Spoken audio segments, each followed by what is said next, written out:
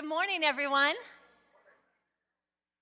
Last week, Jared brought up in talking about the essential of grace in our lives, the old videos of our life. You know the stories in your own life. The ones that we really would prefer for them to not be on display for everyone else. But today we're talking about resolving the fight of our life, really. And so I'm going to ask you to start today in a very unusual way. I'm going to ask you to go back to some of those old videos in your life, particularly a time, a relationship where you were in a disagreement, an argument, or at odds with somebody. I know that every one of us has one that stands out in our mind. A fight that you got in with somebody. I'm not talking necessarily about a fist fight, though it might have involved that for some of you if you're going way back. Those teenage years are fraught with hormonal surges that can lead us to use the fist, but just an argument you had. And I'd like you to think about when you're in the middle of that argument, and this is one that you've resolved, okay? One that you made up from, not one that's ongoing. And I'd like you to think about what did you feel and what did you think when you were still at odds with that person, when you were still engaged in the battle with them. And just raise your hand and I'll call on you in just a word or two about the emotion you felt or the thing that was going through your mind. Yes.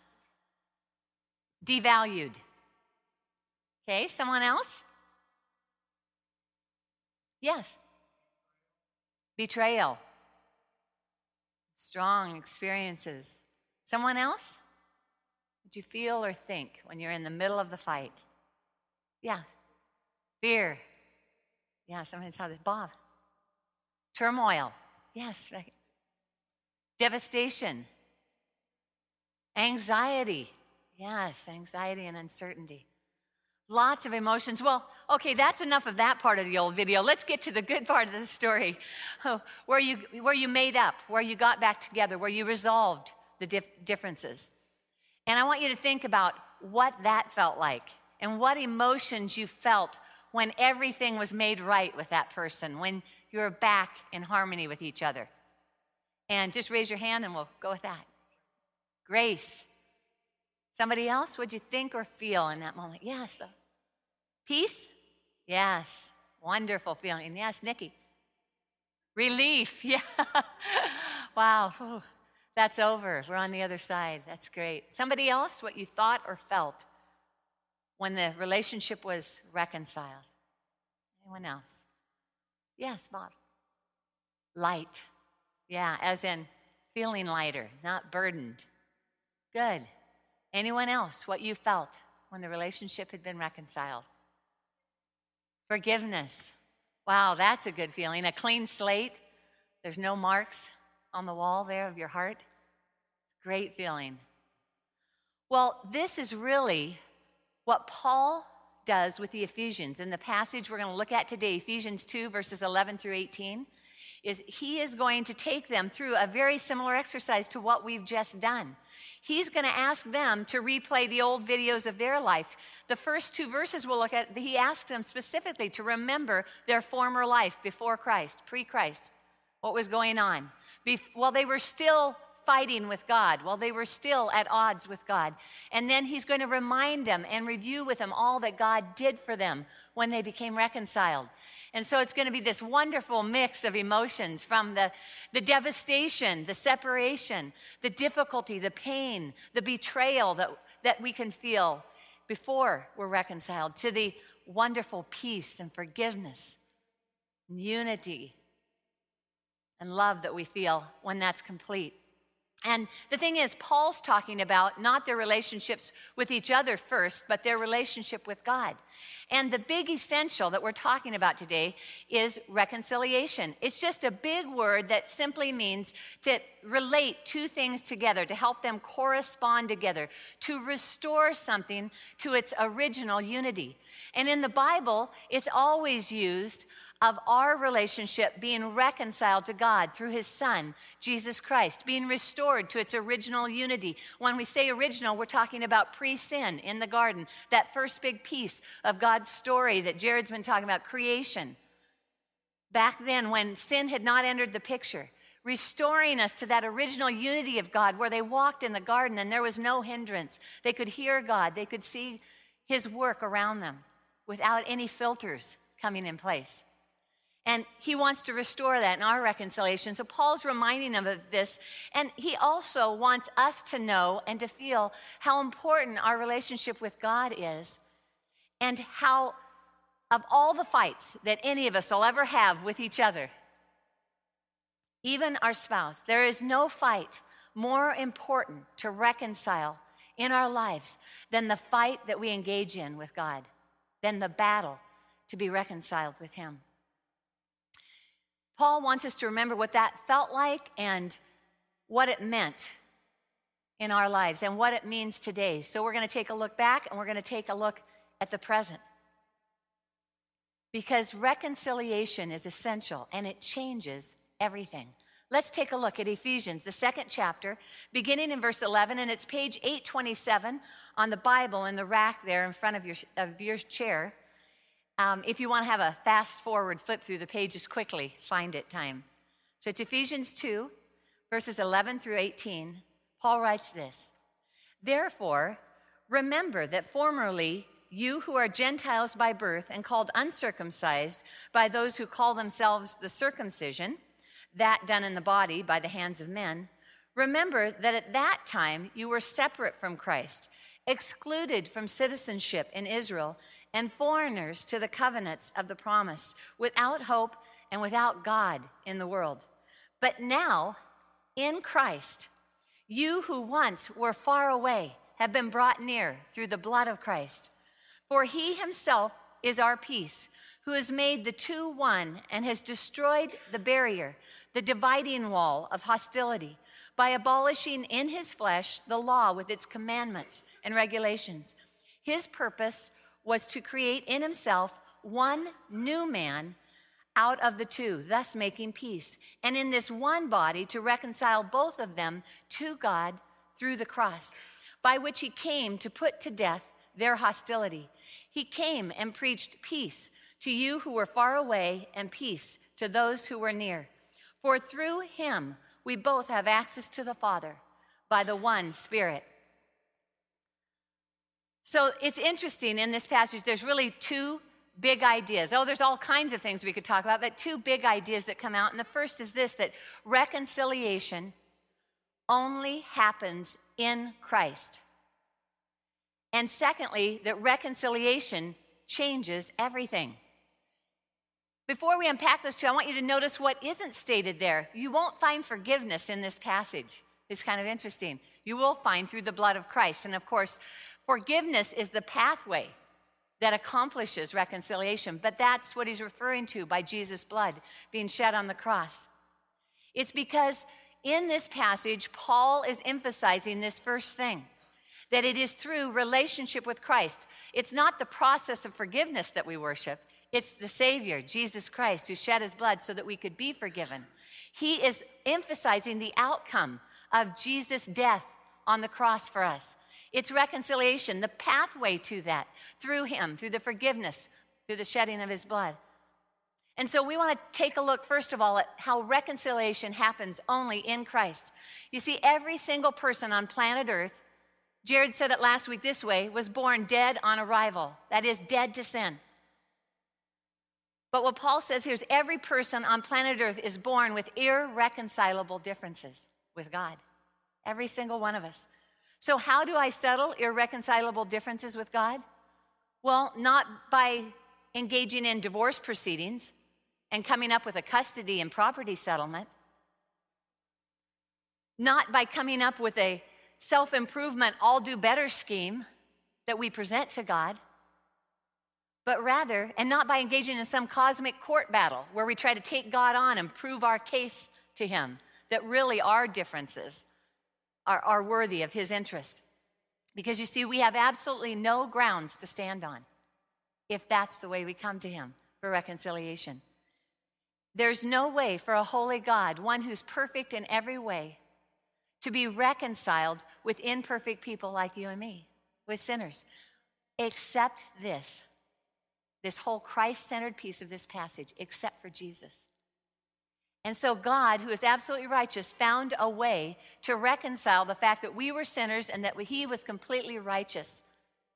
And so in that, he had to send a perfect one, his son, to die in our place, to pay the penalty of sin. Romans tells us, Paul writes in Romans and says, for all have sinned and fallen short of the glory of God. We've all missed the mark. He goes on to say, though, the wages of sin, the price of sin, the penalty of sin, the outcome of my sin is death, eternal death and separation from God. But, he says, the free gift of God is eternal life through Christ Jesus, our Lord. And so he found a way to accommodate his righteousness and take care of our sin at the same time. It says he made him who knew no sin to become sin on our behalf, that we might become the righteousness of God in him. Verse 13 is what we call a hinge verse. That is, that everything in this passage hinges on this verse. It is the turning point for this passage, where it says, but now, in Christ Jesus, you who once were far off or far away from God have been brought near through the blood of Christ. You see, only Jesus Christ could solve the problem of our sin and hostility with God and with one another. And only Jesus can take aliens, foreigners, and make them citizens of one kingdom with one ruler, his kingdom, and make us equals and part of his family. Only Jesus can take two groups of people and make them one. A group of people, two groups of people who are absolutely hostile to one another, the Jews and the Gentiles, the clean, as they would have referred to themselves, and the unclean. And only Jesus could take those two groups and bring them together and create peace and harmony. And only Jesus could destroy the wall, a wall as strong as the Berlin Wall, which we saw torn down in our lifetime. But just as certain of a wall between us and God and between us and each other. Only Jesus could tear that down. He is the only one who could do these things for us. Reconciliation, Paul is emphasizing, only happens in Christ. And that's why instead of emphasizing forgiveness, the process, he emphasizes the person. Because it's all about our relationship with him. It's not a set of rules. It's not a step-by-step process. It's about coming to a person, the person of Jesus Christ. That's why this, but now in Christ. So how do we get reconciled? How do we take care of those irreconcilable differences that we have with God? Well, one of the truths about reconciliation is for it to truly be complete, both sides have to agree to it. So Jesus has done everything he can do to reconcile us to himself. So the final piece of the puzzle is us accepting what he did. That's how we move from being pre-Christ, where we get our term pre-Christians from, because everybody falls in one of those two categories. They're pre-Christians, which means they are people waiting to move from where they are fighting with God to where they are at peace with God, known by him, loved by him, experiencing all of his promises. That's what we were designed to do. And to do that, it's one decision. And it's a decision about a relationship, not a decision about a set of rules, not a decision about a way of life. It's about a relationship. We have to decide what we believe about what Jesus did for us and accept what he has done for us. And that moves us from being pre-Christ to in Christ. And it makes all the difference because reconciliation with God changes everything. Remember our thoughts and feelings that we were sharing when we were talking about being in the fight with people? And some of you said betrayal, devastation, pain, a lot of these kinds of words, a lot of painful things. Well, I want you to hear the lineup of words that Paul shares about our pre-Christ experience. He's looked at those old videos, as Jared called them. And here's what he saw. Pre-Christ, we were separated. We were excluded. We were foreigners. We were without hope and without God. He's describing our old videos and what they looked like. You might have some words you'd like to add to those. But reconciliation changes our pre-Christ experience to something brand new in Christ. And we want to take a look at 5 changes, 5 things that change when we move from being pre-Christ, pre-Christian, to being in Christ. And I hope that you'll view it like I'm looking at an album of my life. And here's the before and here's the after pictures in the album. Maybe it's a slideshow, maybe for you it's a video. But that's what we're going to do. And at the end, we're going to celebrate with communion. all that God has done for us. And it really is going to be a grand celebration. So let's take a look. First of all, he says our connection with God changes when we're reconciled. Before Christ, we were separated or far off, and now we're brought near. There is nothing standing between me or you and God any longer. The sin that was the wall between us has been completely destroyed. And Romans 8 tells us that nothing can ever separate us from his love, ever again. Nothing. Jesus himself promises that he'll never leave us or forsake us. This nearness isn't a temporary state, in other words. Once I become in Christ, which is a decision to accept what he's done for me, then I am positioned close to God. And nobody can take that away from me. We have a Savior who we can talk to. We have a friend that Proverbs describes as the friend who sticks closer than a brother. We have a high priest who understands our weaknesses and intercedes for us. We have an advocate with the Father who says, stamps across our life, forgiven. In fact, in John, the 10th chapter, Jesus says it this way: no one can snatch you out of my Father's hands. No one can snatch you out of my Father's hands. I mean, there's tremendous promise when we are in Christ for our future and for our present. We are near God, and nobody can move us from that position. So not only does our connection with God change, but also our status with God's people changes. He describes us as being aliens or foreigners. And that all changes in Christ. In Christ, we become citizens. Now, Paul uses nationalistic language here to highlight that there were two groups of people in the world. The Jews, God's chosen people, which you were by birth, and the Gentiles, those outside of God's chosen people, the people whose God ushered his promises in through Abraham and succeeding generations. And in Ephesus, there were a lot of Gentile believers, probably even more than there were Jewish believers, but there was both groups in their community and in the known world at the time. Pre-Christ, we had no part in the promises or the covenants that God made with his people. There was no way for us Gentiles to become Jewish, to become part of God's family. In that sense, we were aliens. Pre-Christ, we were foreigners. Now, Paul is saying not only were we far from God, but we were also exempt from all the guarantees that God had made regarding his people's future. We were outsiders. That means that we were outside the reaches of his lavish grace, his unfailing love, his new mercies, his eternal life. All of us were outsiders for that. But when we accepted Jesus Christ and what he did for us on the cross, when we were reconciled, when we became in Christ, we became citizens, grafted into his family, sons and daughters with all the promises and rights. Now, sometimes we love these fish out of water stories. There's a lot of movies that have been made about this. One of my favorites called The Out-of-Towners, and Goldie Hawn and Steve Martin made a remake of that movie. It's just two people, a married couple who show up in New York City and have never been to the big city before. Sometimes, though, those fictional accounts don't really capture the essence of what it is to be an alien or foreigner that Paul's using as a metaphor here for our pre-Christ experience. Maybe this one that Jared and I had will for you. Jared and I were on a missions trip to Nigeria, and we had landed in Lagos, Nigeria. For those of you unfamiliar with that airport, it was then and it still is now today, on the list of most dangerous airports to fly into in the world. You know, just terrible security, terrible screening measures, and they have a practice called tipping. Tipping is what we would typically call bribing, in which many people get by security measures this way. A little money to grease the hands works well. Well, we gotten off the plane with our team. We were the last in the lineup of our team, and there was a whole row of booths and a barrier between each one. So we were in line, and when it got to us, all of our team and the missionaries, the Keys of Horse, were on the other side, but Jared and I were stopped. And then they whisked us off to a room.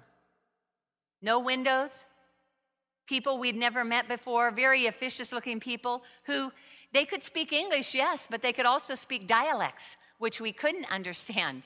when they wanted us not to understand. We had no clue what was wrong with us.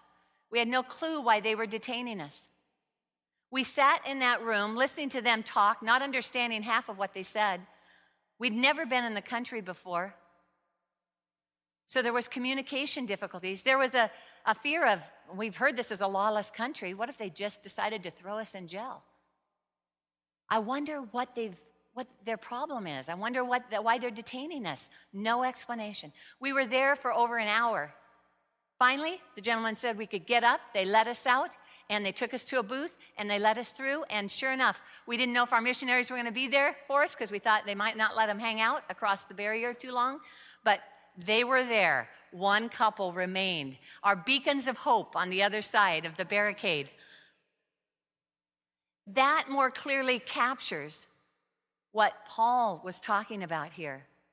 The fear, the uncertainty, the communication difficulties, the separation, the isolation, the doubts that we have as foreigners, as aliens, the distrust, the threats, the fear of physical danger, all the elements of an outsider, of a foreigner.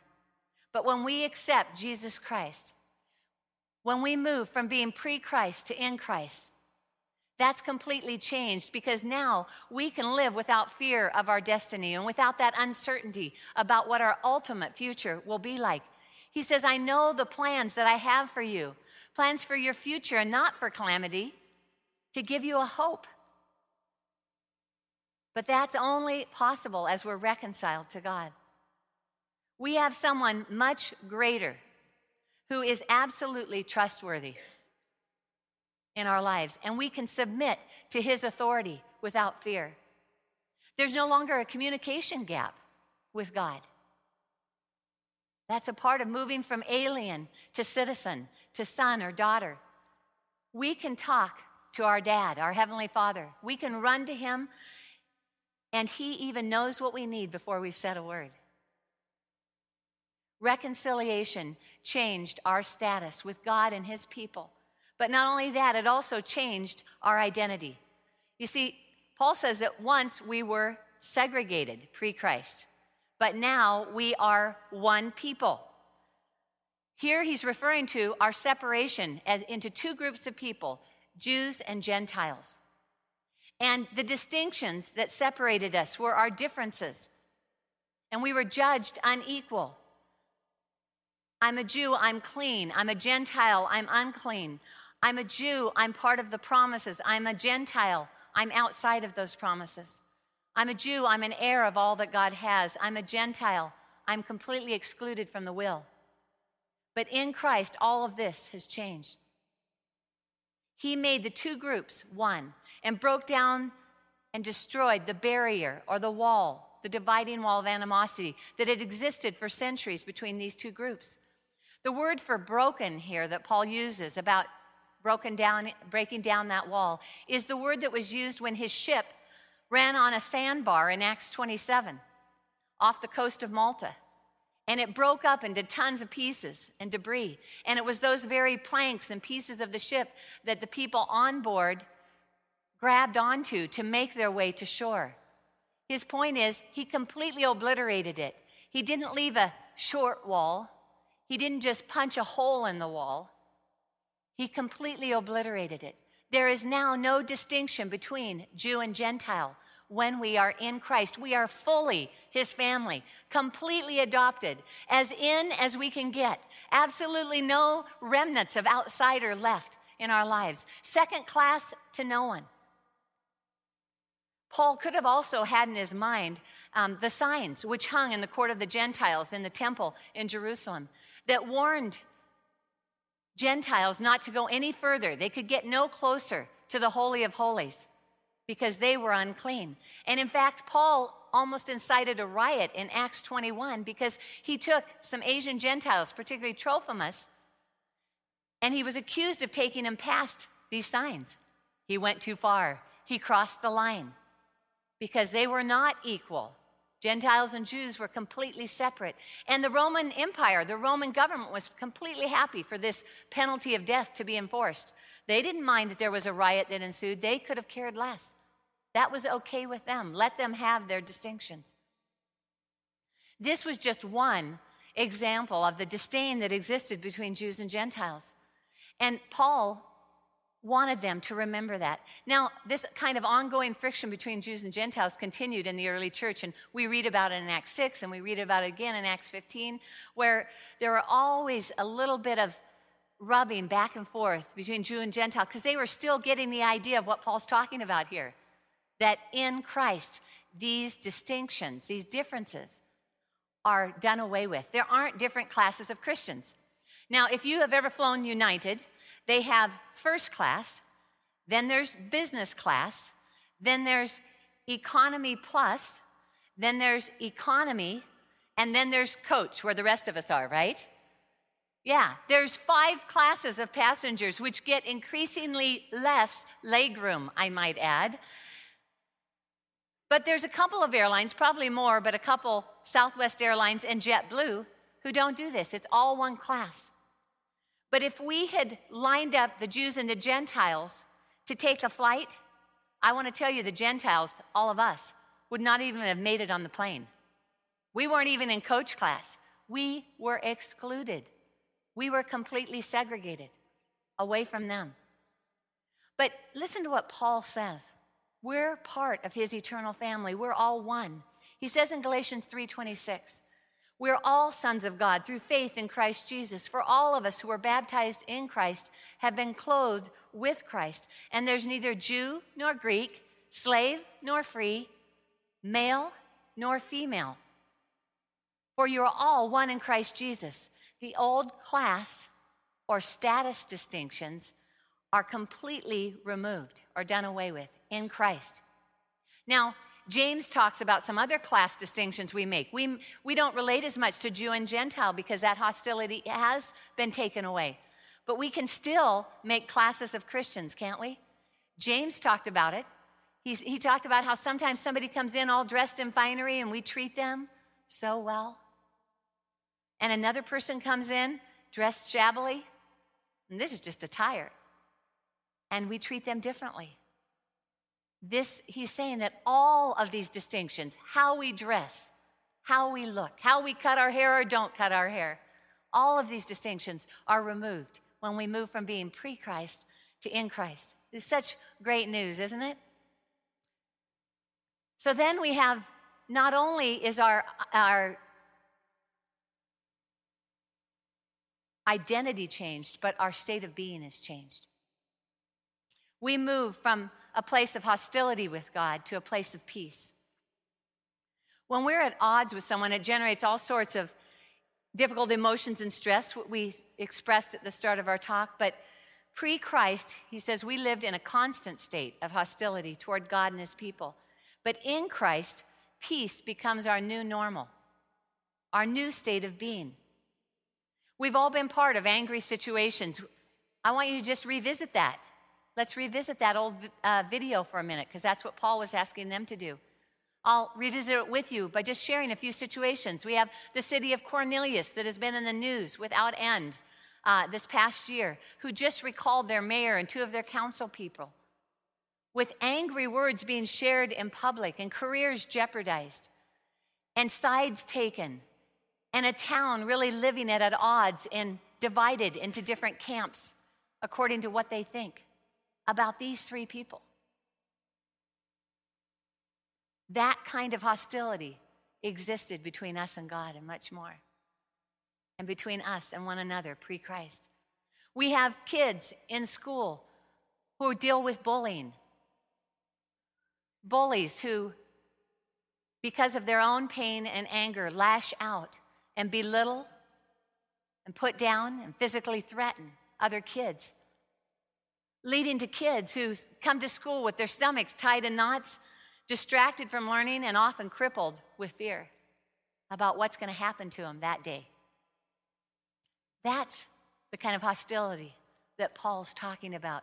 Pre-Christ, that's how we lived, and there was no answer for it except one thing: a relationship with Jesus Christ. That's all changed when we're reconciled to God through his son Jesus. Now, when we're talking about being at peace, we're talking about being one with God, one with one another and one with ourselves. This isn't a truce where we agree to disagree with God and each other. This isn't a state of mind. It's a state of being. It's a state of harmony and a complete absence of strife with God, a wholeness and integrity in our relationship with God, an absolute absence of strife that you don't earn, that you don't experience because you did everything right that week, but because you accepted Jesus Christ and have a relationship with him. That is an amazing change that Jesus brings to our lives when we're reconciled. Jesus, Paul says, he is our peace. Reconciliation changes everything. It moves us from a place of chaotic hostility to peace, but it also affects our access to God. Paul describes it this way: pre-Christ, we were without access to God. Literally, we couldn't cross the gap. We couldn't get through the wall.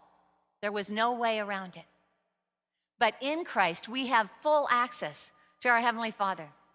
Pre-Christ, he says we were walled off or fenced off, that word that he uses there for barrier. And then he uses that other word, that dividing wall, that separated us not only from God, but from each other. But in Christ, we have full access to our Father through the Holy Spirit.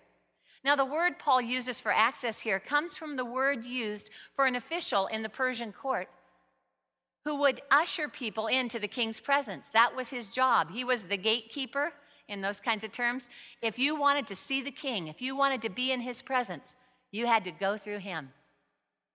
That's the word that's used here for access, because Jesus Christ is our usher into the Father's presence. Now, some of us are more familiar with our ushers here at Evergreen, and I see Jim Naviello and Mike, and let's see, I'm not sure I see all of them here. They're seated in different places, but I mean, they help us get into the building. They welcome us. They hand us the materials we need. They can help us find the place to take our kids, those kinds of things. That's a little bit different kind of usher. This would be one that those doors would not be locked, would not be open to you unless he was there. The picture is of Jesus ushering us in to the Father's presence. He's telling the Ephesians that we have an usher into God's presence, and it's Jesus Christ. Now, Jesus said this too when he's about ready to leave his closest followers in John 14:6. They wanted to know, where are you going? Where is the way to the Father? He said, I am the way, I am the truth, and I am the life, and no one can come to the Father but through me. Every single person who is in Christ has complete access to the Father by his Spirit, and we're ushered in by none other than Jesus Christ, God's Son. That means that you can come to God anytime, anywhere, in any condition. Jesus made this possible because reconciliation through Jesus Christ changes everything. It changes our connection to God, our status with God, our identity, our state of being and relationship with each other, and our access to God. I met her the first night of a woman's retreat down in the mountains outside of San Diego. Kay shared her story with me. As a young girl, they had moved to London from India, and they were moving into a flat, and she found in one of the bedrooms where she was exploring a big old wooden wardrobe, and tucked away in one of the corner drawers at the base of the wardrobe was a small Bible. Now, she had been raised in a Hindu home, and she had the sense about her to understand that her parents probably weren't going to be too favorable to this Bible. So even as a young girl, she tucked it away. She hid it, and when her parents were not within sight, she would pull it out, and she began to read it. And that started her fight with God, her wrestling match with God over, could there really be one way to God? And it was through this person of Jesus Christ. She wasn't sure. She had heard about many gods in Hinduism. This was so totally different to her. She also understood that mom and dad might not be too thrilled with her little journey through the scriptures, but she kept on reading, and she kept on being troubled by it, but not wanting to bring it up for fear of what it might mean for her family, because family was really important to her. She had so many questions, but she had nobody to ask. Well, she was married to a Sikh from India, and they immigrated to the United States. And interestingly, a couple of guys on her husband's job brought him to this church of which I was doing the retreat for, and he gave his heart to Jesus Christ. Kay, meanwhile, was still wrestling with who God was. And she came to the retreat with all of her questions. And that first night, after we finished talking about God's crazy love for us, she made a decision. She completed the reconciliation. She decided to accept Jesus Christ. Her fight with God was over. She was reconciled. She was so excited, she couldn't wait to call him on the phone, except the reception was pretty bad. And she had to, in the room where we were meeting, so she had to go to someplace else on campus. She wanted to tell her husband, the war is over. I see what you mean. I understand where we're going. She was at peace. She'd been reconciled. She'd started that relationship with Jesus Christ. So how do we experience that? Like we've been saying, it's not about a process. It's not about a set of rules. It's what Paul emphasized. It's about a person, Jesus Christ. It's accepting him and what he did for us. And he stamps on our case, reconciled. The sins are wiped away. I have a fresh start. I'm no longer an alien. I'm now one of his beloved daughters or sons. That's what moves you and me from pre-Christ to in Christ. And you can make that decision today if you find yourself in that place.